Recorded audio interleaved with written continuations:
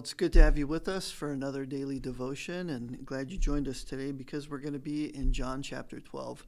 And in John 12, we see really a contrast between those that are responding to Jesus in faith and those that are rejecting him in disbelief. And really, that's what the chapter focuses on. This is taking place just 6 days before the Passover, and this is getting close to the time that Jesus is going to be betrayed and arrested and crucified. So you have his ministry really coming to a culmination. And so he's had 3 years of public ministry, and we see the people responding and rejecting him at the same time. And so we're not going to look at the whole thing because it's pretty large, but just focus in on some key verses here. And if you look down to verse 17, we're going to begin with this. It says, "Meanwhile, the crowd, which had been with him when he had called Lazarus out of the tomb and raised him from the dead, continued to testify. This is also why the crowd met him, because they had heard that he had done this sign." So you have the crowds that have heard of Jesus' ministry. They've heard his teaching. In John 11, you have Jesus raising Lazarus from the dead. And so the crowd was coming out. They wanted to see Jesus. They wanted to see Lazarus. They had heard about these things, and so their interest was piqued. It says in verse 9, "Then a large crowd of the Jews learned that he was there, and they came not only because of Jesus, but also to see Lazarus, the one who was raised from the dead." So you have the people, the crowds of people hearing about Jesus and Lazarus, and they're wanting to see what's going on. But then you also have the Jews, the religious leaders, the chief priests, the Pharisees. And what John does is he focuses in on how there's different responses. And the religious leaders, as a majority, rejected Jesus. And the crowd, they responded to Jesus initially, and then they ended up betraying him at the end.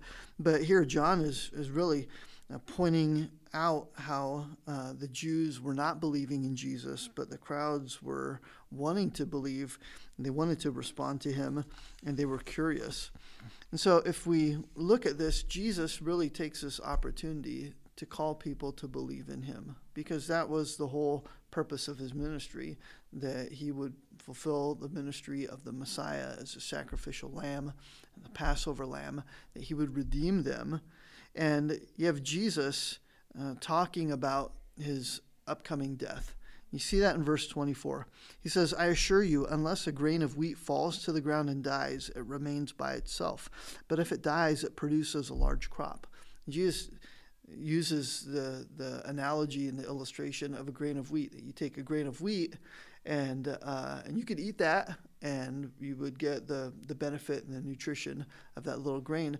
But if you put it in the ground and you plant it, well, that grain of wheat, it dies. It's no longer good for nutrition. But it sprouts a whole plant, and that plant sprouts other grains, multiple grains. And so Jesus, he compares his own death to that he's going to die, and he's going to bring the supreme benefit and blessing to those who believe in him. He goes on in verse 25. He says, "The one who loves his life will lose it, and the one who hates his life in this world will keep it for eternal life. If anyone serves me, he must follow me, and where I am, there my servant will be also. For if anyone serves me, the Father will honor him." So Jesus is saying, hey, believing in me, you have life. Believing in me, you have fellowship with me and with the Father, and the Father honors him. And so you have Jesus really emphasizing that they need to respond to him in faith. And responding to him in faith, they not only accept him, but they accept his Father, that they have fellowship with God, and it's only through Christ. And to reject Christ means to reject God altogether. You can't have the Father and reject the Son. No, they're a package deal. They can't be separated. That's why Jesus, earlier on in John, was saying, "I and the Father are one. If you knew me, you would know the Father. And if you knew the Father, you would know me. You would accept me."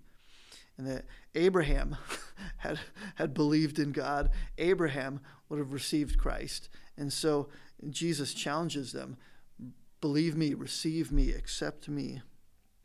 But we see a sad commentary in verse 37 of how the religious leaders, the Jews and the Pharisees, they did not respond to Jesus. It says in verse 37, even though he had performed so many signs in their presence, they did not believe in him. But this was to fulfill the word of Isaiah the prophet, who said, Lord, who has believed our message? And who has the arm of the Lord been revealed to? This is why they were unable to believe, because Isaiah said, he has blinded their hearts. He has blinded their eyes and hardened their hearts, so that they would not see with their eyes or understand with their hearts and be converted, and I would heal them. And so even though Jesus had done all these miracles, he had performed all these signs, he had taught them, he had demonstrated from the scriptures that he is the Messiah, that he is God, they would not believe in him. And so they had rejected him, and as the religious leaders, those that should have known better, we see this commentary from Isaiah that God had blinded their eyes and he had hardened their hearts. In theology, we call this judicial hardening, right? Where they had rejected Christ, and so God had hardened their hearts so that they couldn't believe. So they were fully culpable of their disbelief, but God gave them over to their disbelief, and he hardened their hearts. And so you have in John 12 people responding in belief and curiosity at first, and then you have the Pharisees and the Sadducees and the chief priests, the religious leaders, responding in unbelief. But as we get to the end of the chapter, in verse 42, it says, nevertheless, many did believe in him, even among the rulers, but because of the Pharisees they did not confess him, so that they would not be banned from the synagogue, for they loved the praise of men more than the praise of God. But even though the majority of the religious leaders did not accept him, they did not believe in him, some of them did. And they believed in him, and they kept it to themselves, and it was a private matter. They didn't want to stir the pot, and they didn't want to get in trouble, but they did believe in him. And so there's always a remnant of folks that would believe in him. And so how could we apply this, and what are some principles that we could see here? Well, we know that when we go out to do evangelism, you share with a coworker or a friend or family member, that you could share with them Christ, you could share scripture with them, you could pray for them, you could share the gospel. And some people are just not going to believe. And that shouldn't keep us from trying. And other people are going to be curious and then eventually walk away and say, no, it's not worth it. I'm not going to believe in that. But there are always going to be some that the Lord has prepared their heart. He's working in them, and you share Christ with them, and they are going to believe.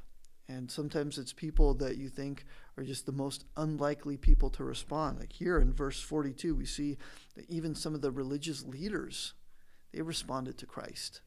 And so John really gives us this picture of these responses to him. Are they going to believe, or are they going to reject? And so for us, as we pray for those that don't know the Lord, as we share with them and we witness to them, you know that a lot are going to reject you. They're going to reject the gospel, but others are going to believe. And so don't let that stop you. Don't let the rejection stop you, but be diligent, be faithful, speak the truth in love, and just watch what God does. And God is always at work. So I hope you're encouraged by this. Look forward to seeing you next time. God bless.